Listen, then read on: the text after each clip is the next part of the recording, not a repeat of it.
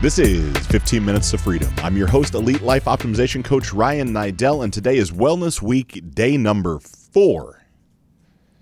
As I go back in my mind across the previous 3 days, we've covered some really impactful things, and today will be no different. Right, day number 1, we spoke about resting metabolic rate, some of the fraudulent things that are happening inside of the coaching industry, people handing you diets without knowing how many calories you actually need to burn for lifelong success. Day number 2, we got into eating for your blood type and what that has meant to me personally. And that just because you understand the macronutrient breakdown of your body doesn't mean that brown rice and chicken is going to work for you. There's plenty of blood types where that's not the most efficient. Day 3, we jumped into hormones, what they are inside your body, how to maximize them, and what you can do with them going forward. So I feel like it's only appropriate now to discuss exercise. Yes, the crazy E word of exercise. And as I bring this up, when is the last time you yourself physically exerted yourself? Now, men, don't kid yourself. The bedroom doesn't count. It also doesn't count sitting down and standing up on the toilet in the morning. Those are not physical exertions. I don't care how much of a superstar you are. I'm literally talking about breaking a sweat in a conscientious manner based off intentionality of altering your body. And that's what we're going to cover today. And I'm going to cover some things that are basic for everyone, period. So that would include you. I'm going to start with the idea of cardio, right? Just that very word makes me cringe inside. Like, I don't want to do cardio. I don't love cardio. But it can be a necessary tool if you'd like to change your body composition into something that suits you more than your current body composition. Now, granted, if you've listened to the show for any amount of time, you realize that I box every morning. And every morning's a little misnomer, 5 days a week. And boxing in itself is certainly a cardiovascular workout. I am soaked from head to toe when I step out of the ring. But I understand that you might not want to box, and maybe going to the gym's not your cup of tea. I don't blame you. I go through periods of that in my life as well. So let's talk about cardio that can be done outside. Don't even need to buy a treadmill. Right, as you think about it, right, most people that do cardio, if you go to the average gym in the U.S., or you look outside your house right now and you look at the people, what are they doing on the sidewalk? They are walking. And if you go to the gym, what are most people doing on the treadmill? They are holding the handrails on the side or the rail up front, and they are walking. Now, don't get me wrong. If you are sedentary in nature and you sit all the time and you've never done any sort of physical activity, walking is certainly a step in the right direction. However, that is referred to as steady state cardio. Hop on a treadmill, press a button and it says 2.5 miles an hour, and you just walk and say, I'm going to do this for 30 minutes. You get done, you're like, yep, that was a good workout. I'm done for the day. And you go home. You're not sweaty. You're not tired. You're not sore at all. You just claim that you worked out because you walked. I've got news for you, my friend. It's not really a workout. Not at least with the way that I classify it. So now that I presented a problem, let me present you with a possible solution. What if you took that same 30 minutes? And maybe running is not your thing. And you cringe to think of what it would be like to sprint. But what if, for one moment, you crank the treadmill up to something that made you uncomfortable? Right? If we're walking this imaginary 2 miles an hour, what if you turn it up to 4.5? A brisk jog, perhaps. And you do that for 15, 20, 25 seconds. You're like, oh gosh, I'm going to fall off. And so you press the down button. You slow it back down to 2 miles an hour. And you slow down to 2 miles an hour for the next 2 minutes. You're like, all right, I caught my breath. I'm going to go again. And you push that button. You take it up to 4.5, and you do that for 30 seconds. Then you drop it back down to 2. And you keep going back and forth and back and forth. This is referred to as high-intensity interval training. You might ask yourself, well, why would somebody want to do that? That sounds like purgatory. I still agree with you, but they want to do it for a simple reason. First, let's look at body types.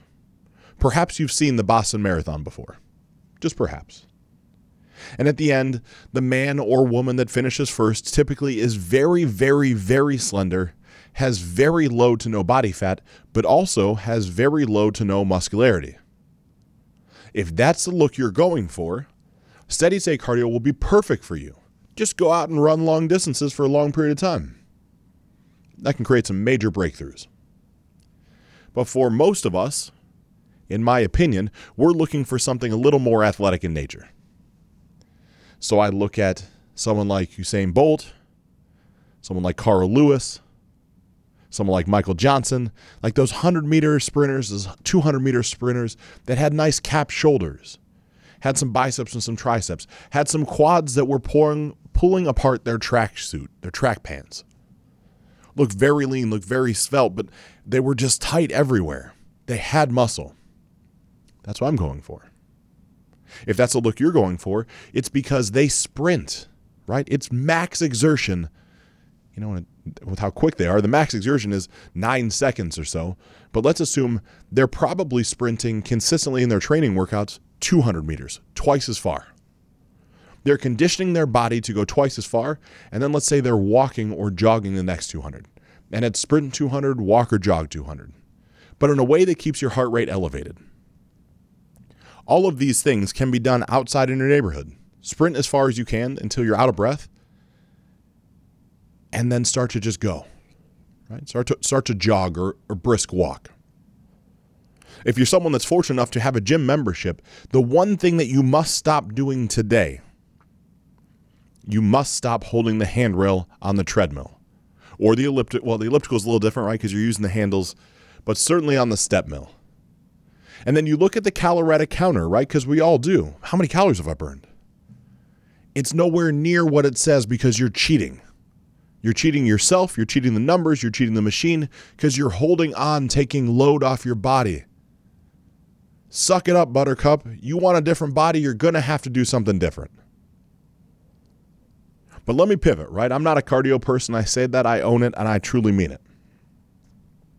I love to work out. I love to lift weights. It's exciting to me. But you yourself might not be in a fiscal position to afford a gym membership or don't have the time to go to the gym. I understand, my friend, truly. There have been times in my life where I was not able to afford the gym membership. I still had one because I was ignorant, but that's a different story for a different day. I would like to propose something to you. What if you pulled up a video on YouTube? It said proper squat form without weight.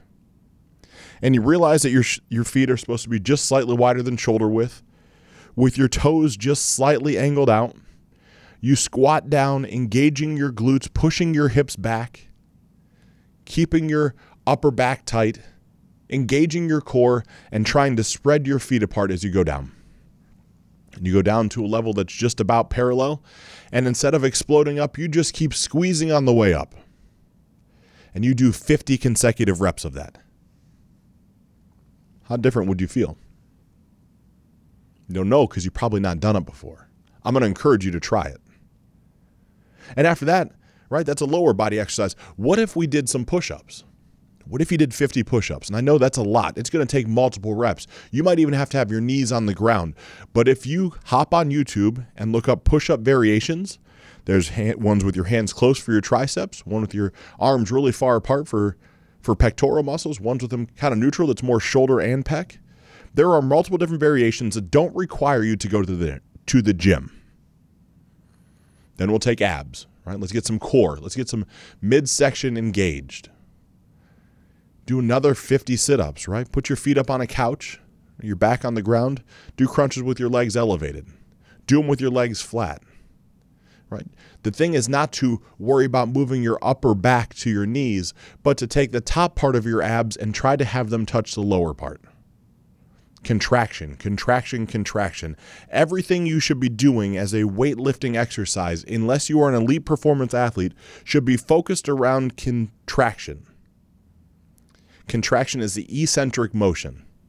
Concentric motion is contraction. Eccentric motion is where the muscle is being elongated once again, and is actually where the majority of hypertrophy or muscle growth exists. If you're a little more advanced than either one of these things and you want to get into hypertrophy and how to maximize that, explore the concept of time under tension. And that if you can consistently keep a load on your muscle for somewhere between 45 and 55 seconds without ever putting, like we'll talk about curls, right? Your arm never goes all the way down and stops, and it never comes all the way up and stops. It's always engaged top to bottom with fairly equal eccentric and concentric movements. You'll see just how little you're actually able to lift. You will recruit a deeper level of muscle fiber, and from that standpoint, you will burn more calories, which is what going to the gym is all about. And let's even say for some reason that you don't want to do any of these. I also understand that. I have gotten much more into functional training lately. And functional training for me still requires a little tool here and there.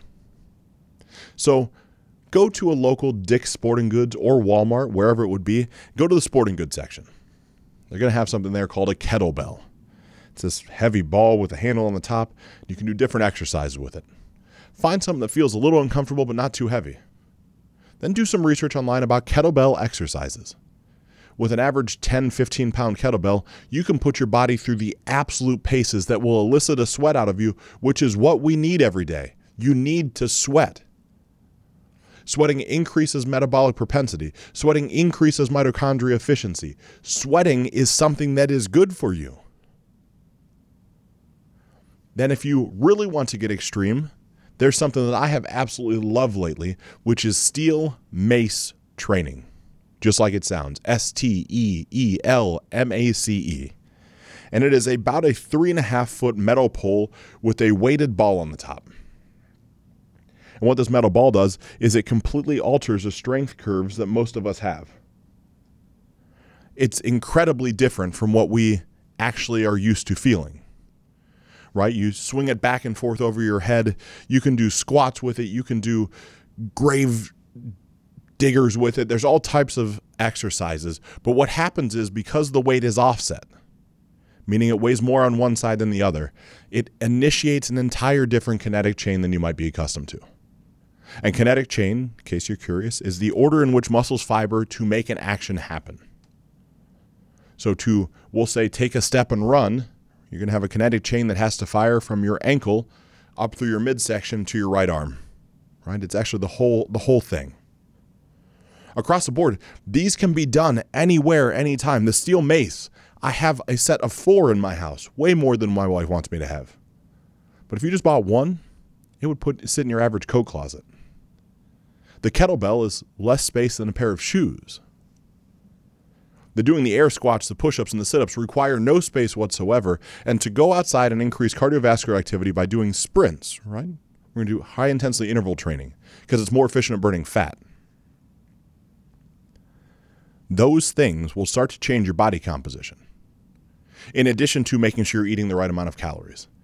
In addition to eating the right type of food for your body. In addition to maximizing your hormone efficiency.